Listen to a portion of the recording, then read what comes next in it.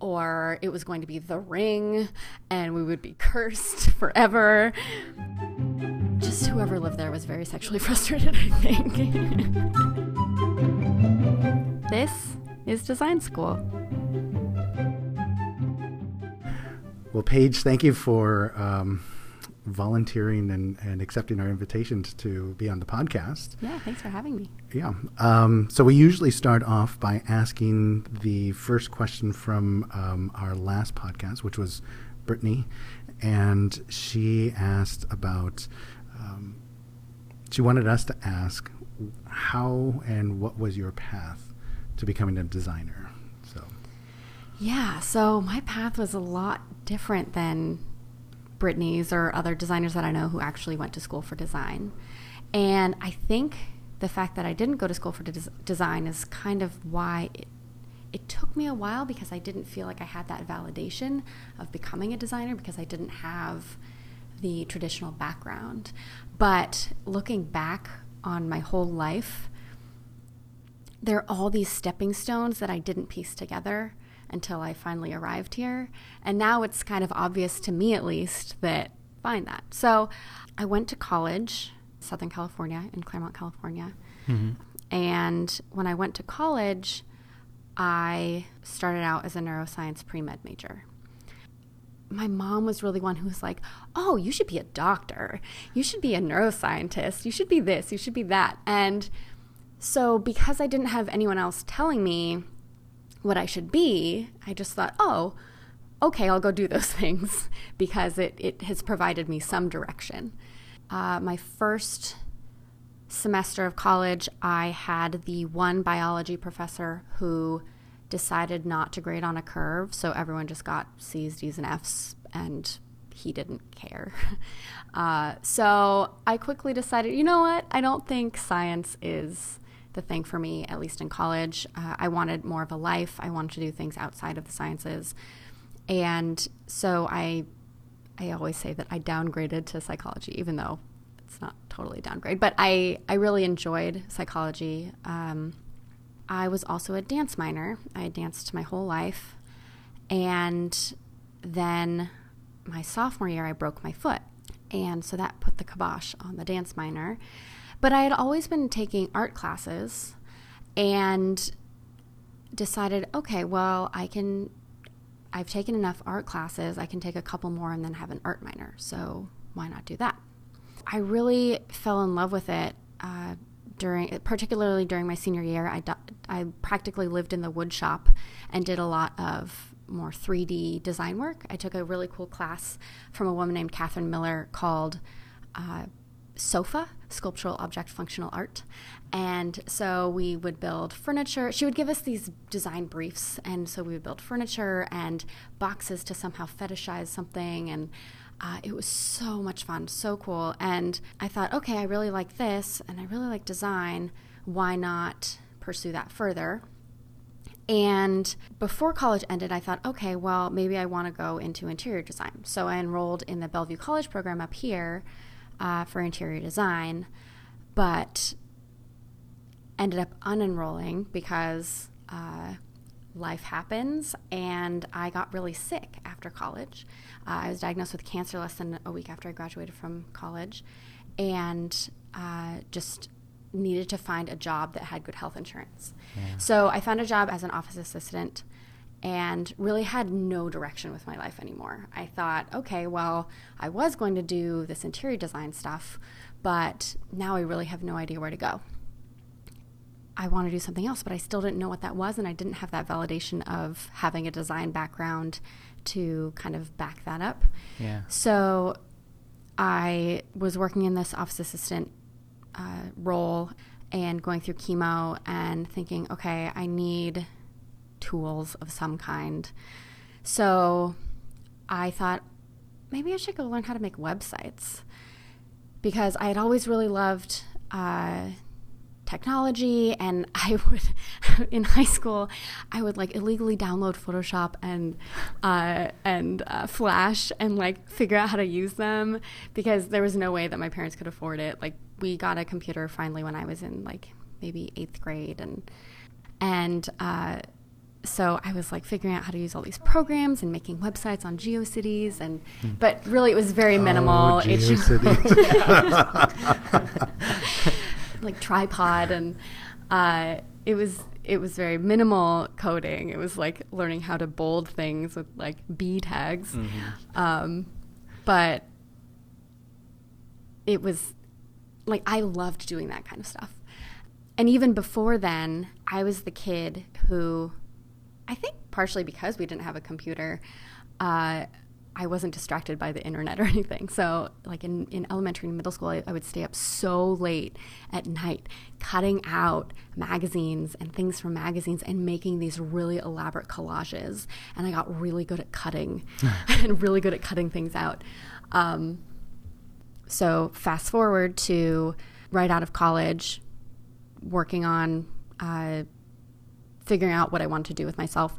I enrolled in this certificate program through the University of Washington called Web Design with Adobe Creative Suite. Really the most worthwhile quarter in that program, it was just one night a week, was the HTML and CSS class.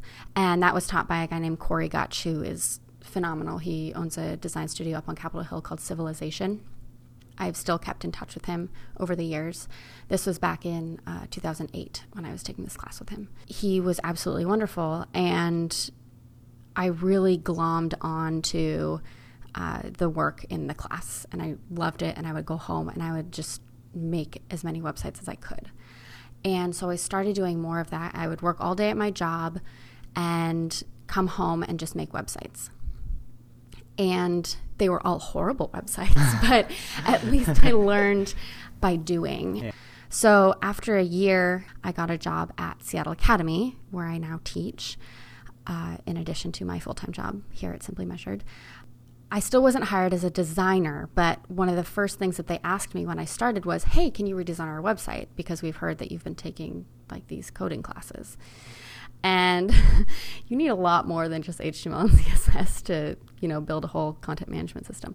But I hacked something together and everybody loved it, and it worked for a couple of years, surprisingly. But in that job, it was really great because I was able to rebrand the school entirely and had a really great time working there for 2.5 years. And while I was working there, I was building up my side clientele and figuring out the best ways to design branding and websites, and ultimately took that full time in January of 2012. I thought, okay, well, I can do this full time, branding websites for small businesses. That'll be my thing. And then I went to a startup weekend. And are you familiar with Startup Weekend? Mm-hmm. Yeah. So went to Startup Weekend and joined a group called WitchBus. We were combining the One Bus Away API with the Google Maps API so that you could have routing and real-time arrival data in the same app. And I had never designed for mobile before. I was the only designer on the team. I was having serious imposter syndrome, but we ended up winning Best Design. And that was like maybe 3 weeks into working for myself full-time. So that really gave me like a boost of confidence. At that startup weekend, one of the judges, her name was Jenny Lamb, she approached me afterwards and said, hey, so I co-founded this software design company called Jackson Fish Market, and we're always looking for contractors. Would you be interested in coming to work with us? I said, yes, I would love that, but I am going to be going out of town for 2 weeks. And so I was actually going on this big trip for a couple weeks to Israel, and she said, okay, we'll just check in when you get back. And I was like so worried that they were going to find somebody instead. And but I came back and reached out, and they talked with me, and I started working with them. And that's where I met Brittany and Holly. Holly, yes, Holly. And I was originally hired to build functional prototypes for their eHarmony redesign. So they were redoing the entire user experience of the eHarmony.com website. And so I was focusing on the relationship questionnaire. And so I spent a few months coding up all these different prototypes, and then I did some design work for them as well. It was a really wonderful experience. They really took a chance on me, and I don't know if they know how thankful and appreciative I am of Jenny and Hillel for taking me on. And so after that, I worked with them and started working more with other tech startups. So I wasn't just, quote unquote, making things look pretty, which a lot of people think that's all I do. I really discovered that I love figuring out these design problems and challenges and understanding how people actually interact with software and how we can figure out the best way for them to be able to interact with that software and achieve what they're trying to achieve. It was a really cool discovery of figuring out, okay, well, I have these visual design skills and I have these coding skills, but there's this whole other realm that I haven't explored yet of kind of blueprinting the software and the applications that people use. And I absolutely love it. So I worked with startups. I would do short projects or short contracts with them. It allowed me to learn so many different things so fast. And it was kind of like my own design school because it really forced me to jump in and learn a lot of stuff all at once. During this process, were you primarily doing all of that learning based off of your own discovery and research, or were you working with people where you were able to learn from as well? Yes, I'd say it's more of the former. Okay.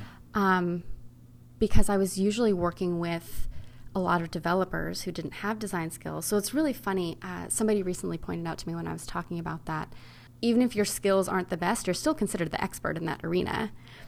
So I was typically working with small groups of developers, and I would have to be making these decisions. Or they would say, oh, can you code up this? And I would say yes. Even though I didn't know how to do that, I then had to figure out how to do that. I remember an earlier example of that would be, I think maybe in 2009, somebody asking me, oh, could you code up a jQuery photo carousel on my website? Yeah. And saying like, yes, no problem. And then freaking out after the meeting and having to go figure that out. I like to say a lot of faking it till I made it. And so working with all of those tech startups, it allowed me kind of to be that expert, even though I was so far from an expert. But I entered my designer path kind of through the back door of tech startups instead of going and immersing myself amongst all these other designers. And so ultimately, I kind of had a bit of an identity crisis because of that, because I wasn't surrounded by other designers, so I wasn't learning the best design techniques and figuring out kind of what the standard was. I was making it up, and it was working, but at the same time, I kind of felt like a fraud. I kind of panicked, and I went and tried to look for a full-time job somewhere else. I interviewed at Deloitte Digital, which had been Ubermind and then had been recently acquired when I was interviewing. And I also interviewed at Zulily. But the Zulily position was for their social strategy manager, and the Deloitte Digital position was for a designer-developer hybrid. So the Deloitte Digital role was the role that I wanted, but not the company that I wanted. And Zulily was not the role that I wanted, but more of the company that I thought I wanted. And I thought, oh, well, if I take the Zulily role, they consider themselves a startup. Maybe I could kind of transition into a design role there. And that didn't happen. And I was turned into more of a data analyst. But at the same time, I learned a ton about databases and SQL, and I came up with this whole tracking system. It was a very analytical position. More so than I wanted, but I still learned a ton. And I was only there for 6 months and realized, you know what? I really need to go back to design. Like, this has been a really good test. Design is where I should be, even though I felt like a total fraud before. But design is where I need to be. So I just jumped back into working for myself and working with some of my previous clients that hadn't replaced me yet, and fell back into it and worked for another 8 months, and then accidentally fell into this role at Simply Measured, where a friend of mine posted it on Facebook. Simply Measured is looking for a UX designer. Thought, okay, well, could do this. I'm just going to go talk to somebody and find out more about the role. I knew the CEO. He had gone to the same high school that I went to. And so I sent him a quick text message and asked him if I should maybe reach out to the VP of product. He said, yeah, sure. So sent the VP of product an email, and he said, well, you really should talk to the director of user experience because he's the one hiring for the role. I met up with him, and he was fantastic. The company sounded really fun, but ultimately I was really terrified of joining a single company full time. I was really worried I was going to get siloed and I would only be able to focus on either visual or UX or front-end development. And I really loved being able to do all of it.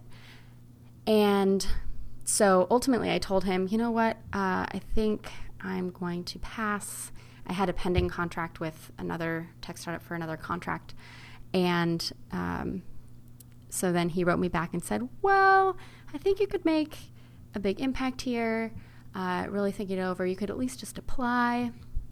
I said, okay, might as well just apply. And then I went through the interview process, and I loved their interview process, and I fell in love with everybody I interviewed with, and then took this job. And it's been phenomenal, and I've been able to do so many different things. I have not been siloed at all, and I've learned a ton since being here. How do you work with other designers now? I have been working with, that's a challenge. So I've been working with the director of user experience, Daniel Worthington, and he and I are the UX team. Okay.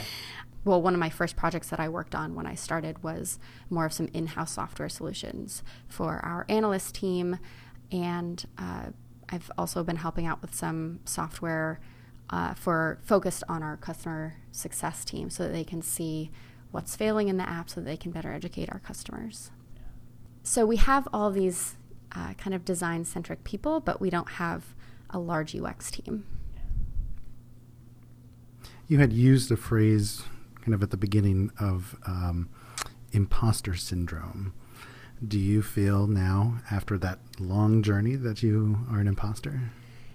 This is something I struggle with a lot, and a friend of mine actually said, it's kind of like you have imposter syndrome. Like you feel like you have to have imposter syndrome, but you don't.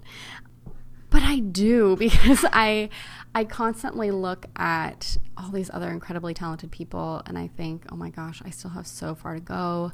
What I'm doing is nothing right now. So I'm also a teacher. I teach user experience and front-end development at Seattle Academy to 9th through 12th graders every morning before I come to Simply Measured, just one class. And then I also teach for an organization called Girl Develop It, which the name is misleading, but it's for adult women. But teaching has been a really interesting kind of ongoing antibiotic for imposter syndrome, or not antibiotic, but antidote, because it forces me to talk about all of these things that I've learned.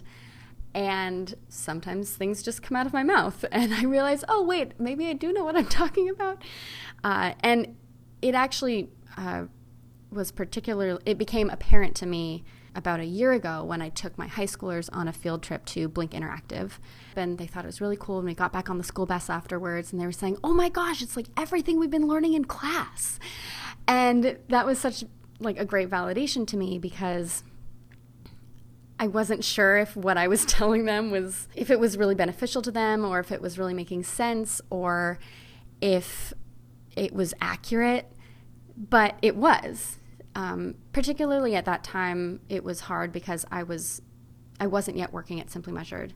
I was still working for myself and working kind of by myself as a designer with a bunch of developers generally. And so it was really hard. I think I'm always going to struggle with it, especially because I'm my own worst critic and I always think I can be better. And so that's the hardest part. I think being your own worst critic is a good sign that you are a designer. I guess so. It took me a really long time to actually be able to consider myself a designer, though. Like, just to have that label. Yeah. Going along with that, I would like to know, how do you define design? Oh, gosh. It's funny because I know that the answer that I'm going to give is going to make it sound like I've been a designer forever. But I think it really constitutes solving problems not just in a visual way, but it really comes down to solving problems. And in terms of user interface design, I guess you're solving the user's problems so that you're allowing the user to solve their own problems in a really clear, easy way. But you have to first figure out their problems to be able to then come up with a solution so that then they can solve their own problems. It's really a disaster, what I'm trying to say. But I think it really comes down to problem solving and making. And I've always loved doing both of those things my whole life. And so now to finally feel comfortable calling myself a designer is kind of funny, even though I've been doing it my whole life. It's interesting that you say you've been doing it your whole life, and that your definition of it is definitely, I would say, accurate. Is that design is a problem-solving skill set. It's finding a way to connect content to clientele, connect content to the user or the reader or whomever it is. And having read all of your blogs, it was interesting to see a progression. I started from the very current one, and start working my way back, and then I'm like, you know what? I'm going to find the very first one and work my way, to the beginning to see if I could see some sort of progression of creative growth or of some sort of insight, and I think there was very much so that. Starting with your first blog where you just started it just to have it and you weren't sure where to go with it, but then you found something to talk about, and then it became very uniformed and it was very organized, and you were very particular about what you then talked about from there. And then once that chapter was kind of over, you were able to then expand to a new type of problem solving and creative outlet. I think is maybe another component of design. Yeah, I hadn't even touched on the blogging that I used to do. So when I graduated from college and I was sick and working, and I spent a lot of time reading about design and just trying to figure out what it was that I actually wanted to do. This was before I started learning how to make websites, and I came up with this blog idea called Swoonworthy. It was kind of like lifestyle, interior design. I would make outfits and blog about it. And I actually gained a pretty good readership, and it was really fun. But then I started to create more websites for clients, and I just had less time for blogging, and it would be 10:30 at night and I would realize I hadn't written anything for the next day. And it ended up feeling kind of like an obligation when I had really started it as something for fun. It gave me a lot of practice, and I had mentioned that my previous kind of experience working with startups, and I had mentioned that was kind of like my design school. Blogging was also kind of like my design school in a way, and it helped me really kind of be able to craft my own voice in my writing. People really had a lot of fun with it and were sad to see it go, which is nice to hear, I guess, that I had a nice readership. And now I blog occasionally with my husband and my home renovation, that most of my posts now are automated through If This Then That, where I just post a photo on Instagram and have it, I hashtag it on Instagram, and then it feeds through If This Then That to my blog. But occasionally I'll write longer posts, and I have fun with those too. You could see the progression of when you stopped using your blog and started using Instagram, that there is definitely this change of your eye for design changed as well, of what you were looking at and what you were interested in sharing with people. Yeah, I look back to like my first Instagram photos and I think, oh my gosh, like those are horrible filters. What was I thinking? Yeah. Instagram is definitely my social network of choice. I'm really obsessed with Instagram, and I love just looking through everybody else's photos and following new people who I have no idea who they are, but their photos are beautiful, and I love being able to gain inspiration from that, or other makers, and finding inspiration in what they're making for my own projects. And I just have so much fun with Instagram. Okay, I'm going to keep going then. Sure. With this. So I wrote down some things that you wrote in your blog that I wanted to bring back to you. It's funny, I forget that all of this is totally public to anyone. And then when somebody asks me about it, I'm like, oh my gosh. There was one, I think it was at the beginning of your Swoonworthy blog that you wrote, this blog has kept me creative during a very dark point in my life, but now that I have climbed entirely out of that hole, it's time for me to take a little blog hiatus. Using that, what else have you found that has something different? And we kind of talked about Instagram, but I feel like your creativity inspires you to do something even bigger and better. These days, what do you find that is inspiring you to get out of the ruts that you're in, that we all get into? Yeah, gosh. I think that teaching has been really remarkable in that I love showing other people how much talent that they have inside of themselves that they just don't know about yet. So whether that's adult women or high schoolers who don't yet have these really cool skills, and then teaching them those skills and seeing how excited they get it's really inspiring. And then with Girl Develop It, I started initially as a TA because I didn't feel confident enough in my abilities. There's that imposter syndrome again. But then as a TA, I thought, oh, wait, no, I actually know all this stuff. So then I've been teaching with them since January of this year. It's really exciting to see other people so excited about their own abilities. Something else that has been great but also exhausting has been this house renovation. We have contractors, but I tiled for the first time this shower in the basement and did it all by myself, and I was really proud. And now because I am totally crazy, I'm going to be tiling all the walls of this new bathroom. And it's going to take so long. But I love doing stuff like that. I love working with my hands, and I just don't do it enough. Even though it's going to take forever, I'm really excited. And that's something that Brittany also talked about too, was working with her hands. And before the computer, I did that all the time. I was cutting out all those collages that I was talking about. I was always making jewelry. I was always playing outside and making forts. I love doing that. All of that really just keeps me going all the time. Something else that I really love doing, but I don't really do for my job, is hand lettering. And that's, again, working with my hands. But yeah, so working with my hands, hand lettering, I really enjoy that. And then I also always have these ideas for these crazy installations that I want to do. It's nonstop. My brain is just always on. Do you think of those as maybe the projects that you do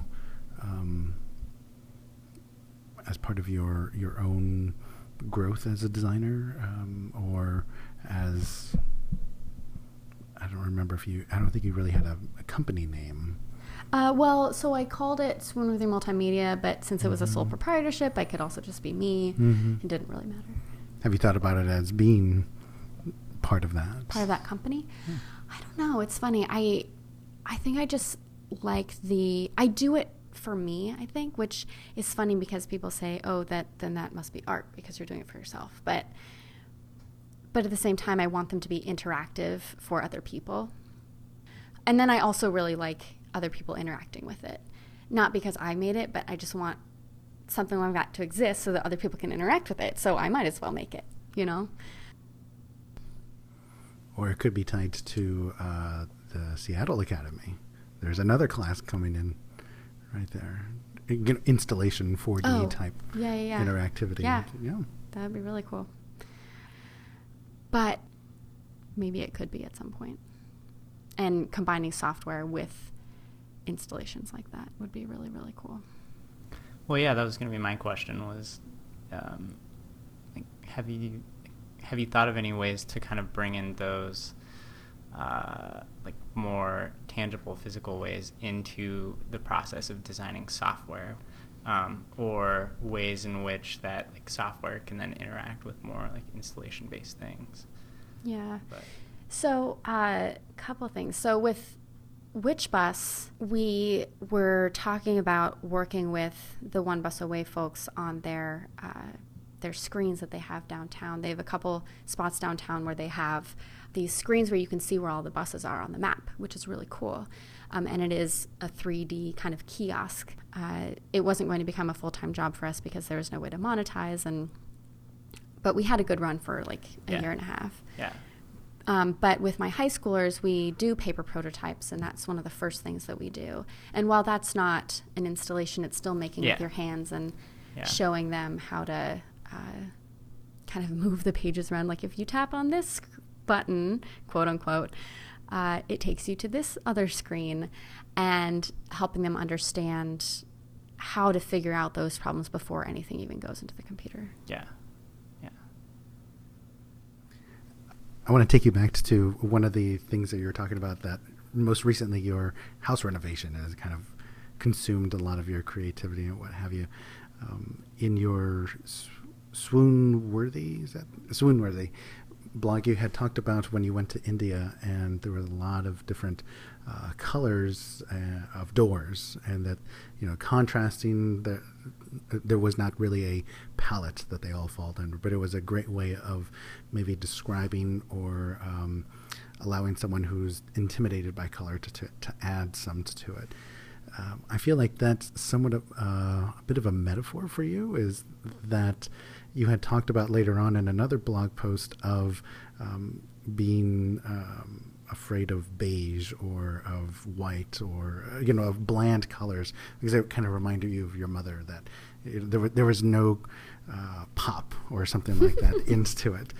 Do you see yourself maybe different now that you've grown and that you feel more like a designer, that you can, that color not being just color itself, but maybe the way that you design or the way that you code is a little bit more simplified or a little bit more refined, and that that little pop for you is in different ways rather than something that's outrageous, something that's wild? So, oh gosh, that's so funny. That must have been a really old blog post that I had completely forgotten about. I'm still not a fan of beige, but I love gray so much. And I think that working on a house from 1910, you can't really fill it with big pops of color. I just want like my white trim with my refinished hardwood floors and gray walls, and I love that. And I love that kind of refinement. But then you can still bring in other colors with furnishings and whatnot.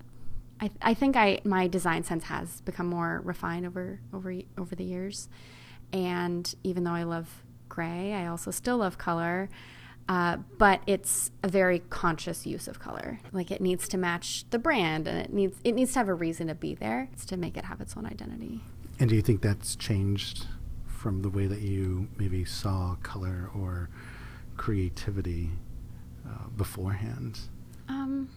Potentially. I think actually with my work in college, my use of color was actually still kind of where it is today. I would use color for a reason, not just for the sake of using color. But now I think I am drawn to more of those neutrals and texture instead of just bright colors. Again, I feel like I read a novel about you. As you said, you can find a lot of things about oneself just by Googling a name. And as soon as Brittany had given me your name, I'm like, okay, well, I should probably figure out who this is. And I'm the only Paige Polly out there. You're the only Paige Polly. Yeah, at first I was like, oh, okay, let's see if I can find the right one. But no, I was like, okay, well, do you regret actually posting all of these things about yourself? I don't think so. No. No, I'm going to say no, because even though just anybody can go find it, it's still there for me to reference when I'm old and gray, you know? And it's kind of fun to look back and see life and how it's progressed. There's one of the things that I worry for students that are trying to get jobs these days, social media that we talked about as this thing that a employer could look at and see all of these things that are meant to be their private life. Does that make a difference in the way that people hire? Do you feel that anyone has ever had come back to talk to you about some of the things that, it doesn't have to be bad, but that they had seen obviously that they were Googling you or that they were searching you out to see if there was anything about your past? I mean, people have said to me things about, oh, on your portfolio, without me ever telling them about my portfolio. So they obviously Googled me.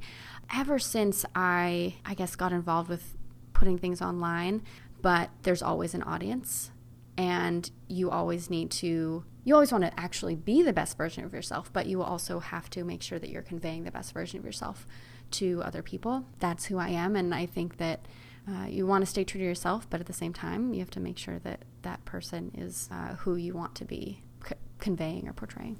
I like the use of that phrase, that there's always an audience. Who do you think your audience is now? Who do you think is watching you now? Quote, watching you. Right, now, yeah. right. It's funny because now that I'm a designer, I think that other designers and recruiters and whomever, they're the ones looking at me. So it makes sense that those people are watching me. I think some of the same like old audiences probably watching me, but What do you think people get out of watching you? Like why? I don't know. You know, it's a little creepy. Well, no, it is a little creepy. But I guess what I'm thinking is that we've talked a lot about like how you've grown and learned through all of your experiences, and then how you then teach as part of that, and like teaching in person, but also you're sort of like people are learning from you based off of your blogging experiences as well. So how in the teaching in person versus like teaching through the web, just reflecting on your own experiences, like how do you think those are different in maybe thinking about maybe less about what others get out of it, but what do you get out of those different things? Yeah. So I think that in terms of posting things on the internet, maybe that's a bit more for me, like to keep track of where I'm at in my career. And if I make something that I'm proud of, I do want to put that out there. Yeah. But I think that I then do the teaching more for other people. Mm-hmm. I'm bringing back imposter syndrome again because I have a hard time like talking about myself to other people. Yeah. Like this is actually kind of challenging for me. We get that a lot. Yeah. Because I guess I'm constantly worried about people thinking I'm bragging about myself. And so I think that teaching other people, that's not for me. That's to help other people get better and become the version of themselves that they want to be. And then putting my own things out on the internet is more for me and a more passive way of showing off what I'm doing, because I am proud of it and I do want to share it, but I want to do it in a way that's not like, oh wow, look at me, I'm so great. Yeah, it's easier to do it in this almost more passive way that people can then stumble upon, right, than having to do it in person. So somebody like, we can go and look that and have all that extra information without. Mm-hmm. Oh, yeah. And I think looking through it, being able to look back at it and see it from someone who is a stranger, who is going through from the beginning all the way to now, it's very fascinating because it's like reading a book about someone's autobiography without getting an edited version of what they think. There are certain things that aren't coming through, but I have seen that you have been much more reserved lately about what you post and what you say. So, for instance, in the early years, you would refer to your then boyfriend at the time by his first name, and now he is the hub or the hubby or something like that. And that's interesting to see, that there's that changeover. I understand what you're saying about kind of refining what I'm sharing. I think a lot of that too is just I'm very busy and I don't post as much anymore anyway. And so the things that I do post must be things that I'm really, really excited about. But that doesn't mean that I have to share absolutely everything. the thing that really attracted me to reading everything was that you're very humorous, especially at the beginning parts of your chemo treatments. There was a lot of ways, and you identified it right away as saying that the way I'm going to deal with this is with humor. So if you don't like it, stop reading right now. There's a lot of serious moments that you kind of dilute with humor. Do you find that is still a coping mechanism for you? That do you still use humor as a way to relieve stress? I think I do. Although I think I was like the funniest I've ever been in my entire life when I was going through chemo. Like, maybe everybody was just like laughing with me because they pitied me, or were just like, I don't know, trying to give me pity laughs. But I think I was actually really funny during chemo. And I think it was just that stress just gave me some really good one-liners. I think that I am really a goofy person. I'm always laughing, and my husband and I are always laughing. And so humor is still very important to me. But I have a pretty sarcastic sense of humor sometimes. And you could see that in the writings. I'll read a little bit here of a time where you had to be, you were going somewhere and you rushed back to urgent care, and you started off by saying fantastic, and you, all caps, fantastic. So I can kind of see that sarcasm in your voice. When we got there, I checked in and got a mask from the front desk. The consulting nurse said it was imperative that I get a mask, like I might die if I did not look like a painter. While sitting in urgent care waiting room, Trevor made sure to secure by squeezing the little metal tab on my nose. Thanks, babe.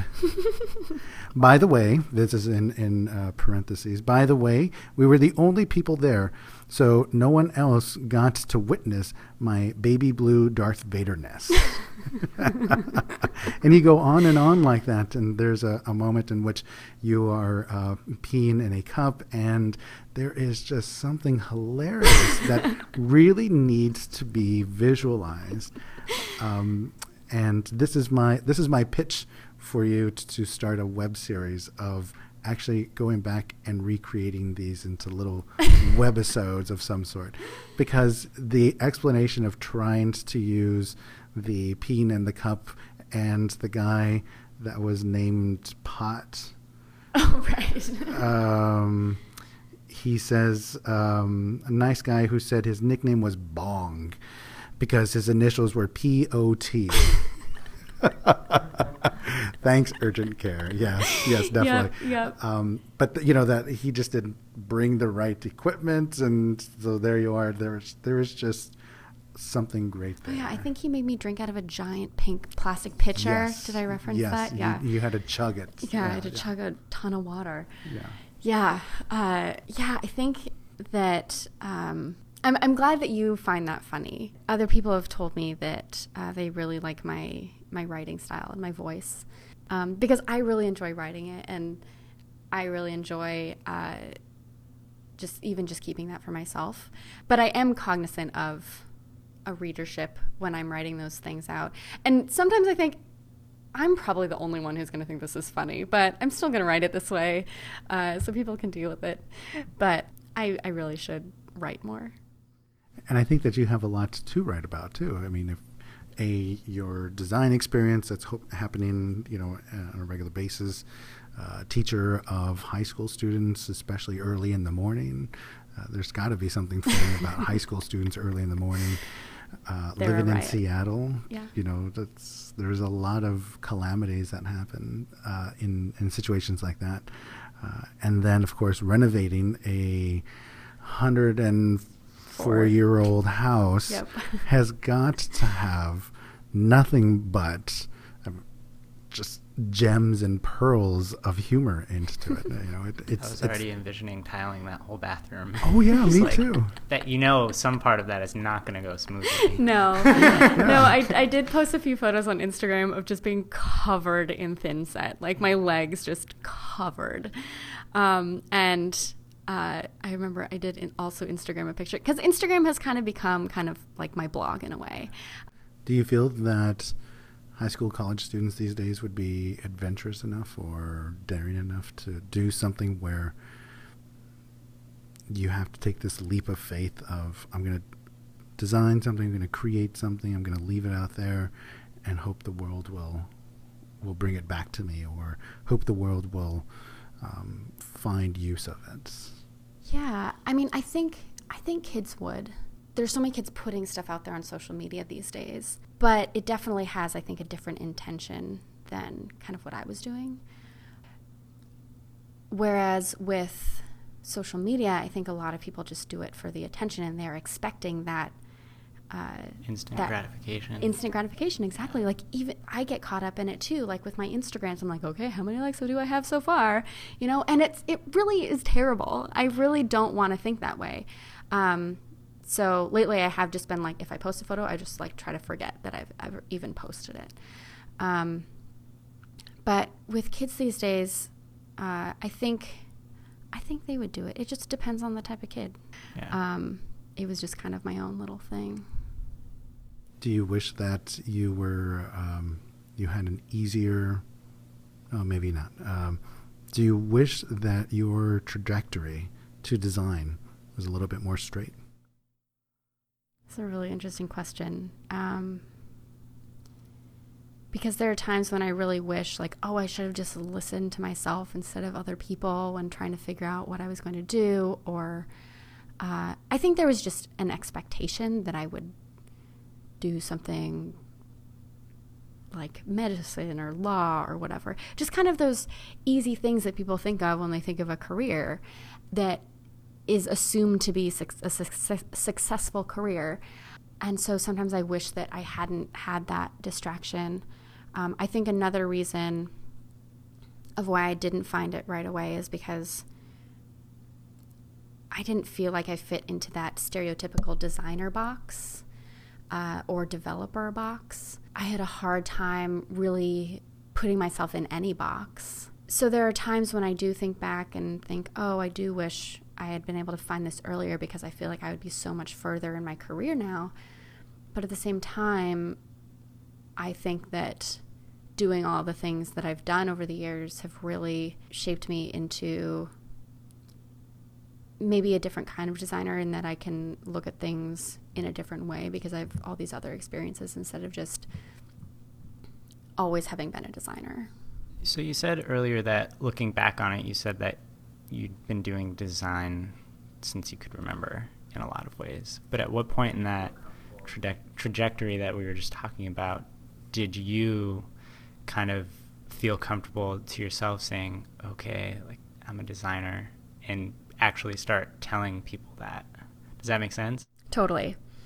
I think when I really felt really comfortable calling myself that was once I had left Zulily, that data analyst role, product manager role, and returned to working for myself. Before then, I would go to different tech startup meetups and pitch my services. And so I would have to say I'm a designer in order to convince people to come talk to me.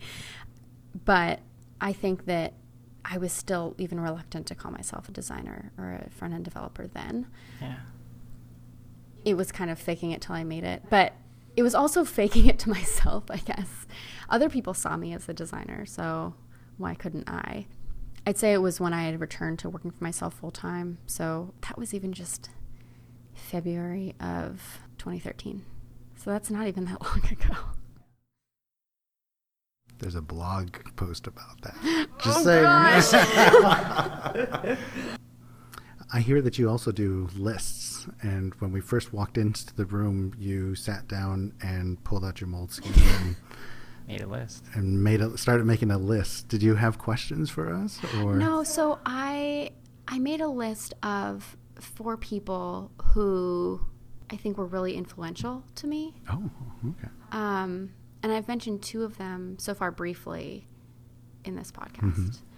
But I also wanted to talk about, just really quickly, two other people. The first of which is a woman named Lisa Lewis, and she was my computer teacher from kindergarten through 8th grade.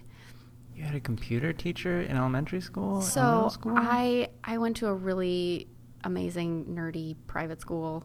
Looking back now, especially with my experience as a woman in tech and my attempt at decreasing the gender gap in technology with teaching, I've been thinking more about Lisa Lewis and how she was a woman in tech. But she was phenomenal, and she had us building Legos and programming them and and she taught us Photoshop, and she had us all get email addresses when we were in 5th grade. And she is a huge reason of why I love technology so much. And I don't think she knows what I'm doing today, so I really need to reach out to her and let her know. But I think she was a really big influencer in what I do today. Another professor I had in college, his name was David Amico, and he was my painting teacher, and he is just such a character, and he doesn't know what I'm doing either. Catherine Miller doesn't know what I'm doing either. I really just need to reach out to all these people. How do you know they don't follow your blog? I'm just joking. Sorry, I just had to. They might. I for some reason I don't think they do though. Well, Paige, what would you want them to know? Give me the Twitter post of here's my life since the last time you saw me. I guess just that I'm a designer now, and I get to build amazing things, and I have Lisa, David, Catherine, and Corey to thank for that. But they don't know it. Well, that's good. I think that's something worthwhile. It's easy to. I think we all have people like that in our lives that we are so appreciative of, but we never just take the time to send that one email that says, if it wasn't for you, I wouldn't be here today. Thank you. Yeah. And there you go. We'll just send you this snippet and you can send it to them. Sounds good. I will do that. Yeah. There are two questions that I usually like to ask near the end. The first one, do you have a roadmap or a hope for where do you end up in 10 years from now? So it's so funny. I have such a hard time with that question, just because, like you said, my background is so diverse. However, I do think that now that I'm comfortable calling myself a designer and I love what I do, I'm going to continue doing this. One thing I would love to do in the future is to design solutions for a greater good or other social causes.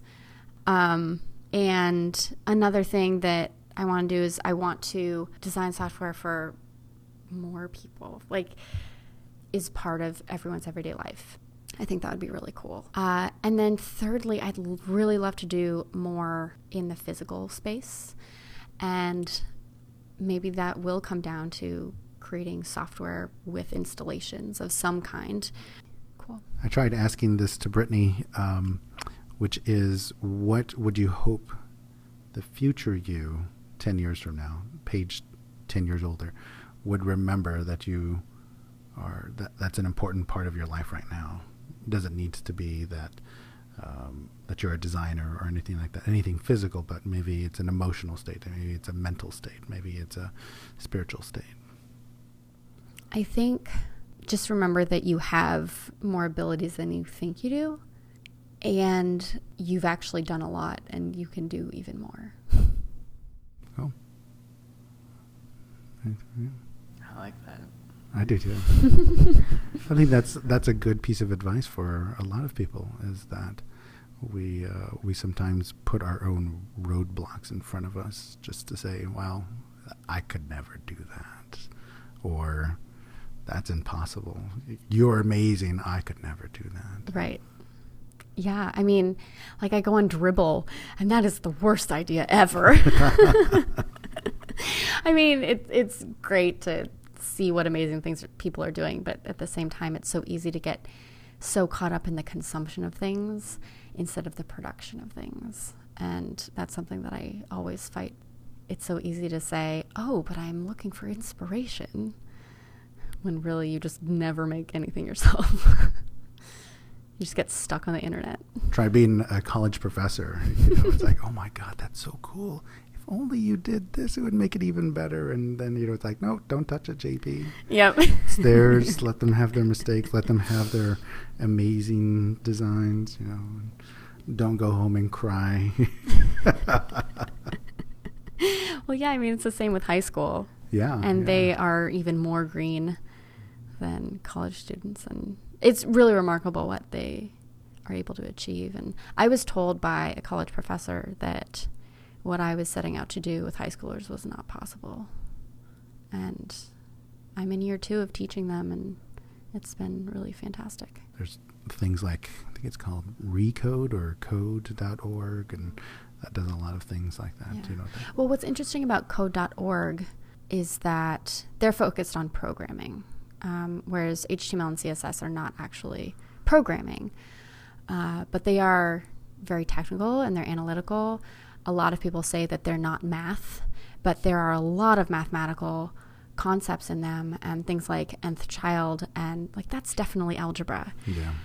And so code.org is not focused on front-end technologies. I think that design and front-end development are just as important as the back-end side of software. I wish that more programmers saw that. I work with a lot of incredible engineers, and they all seem to appreciate the value of front-end, and they see the things that I can build with HTML and CSS, and they say, like, oh my gosh, I could never do that. There's another blog I found called A Single Div, and it's about, like, you just use a single div and then you build this incredible image all with CSS all around a single div, which is a cluster of code that doesn't really have any semantic meaning, but you can build off of that using CSS to create these amazing pictures. Yeah, so I think it's really undervalued, and I think that just focusing on programming, like I think I said earlier, really alienates a whole other group of people, a whole other type of person that might not be initially as interested in traditional programming, but UX design and HTML and CSS are really great gateway drugs into the world of technology. Amen to that. Well, Paige, thank you for talking to us today. We have one last question, which I'm sure you know. Who else should we talk to out there? Who else has an interesting story?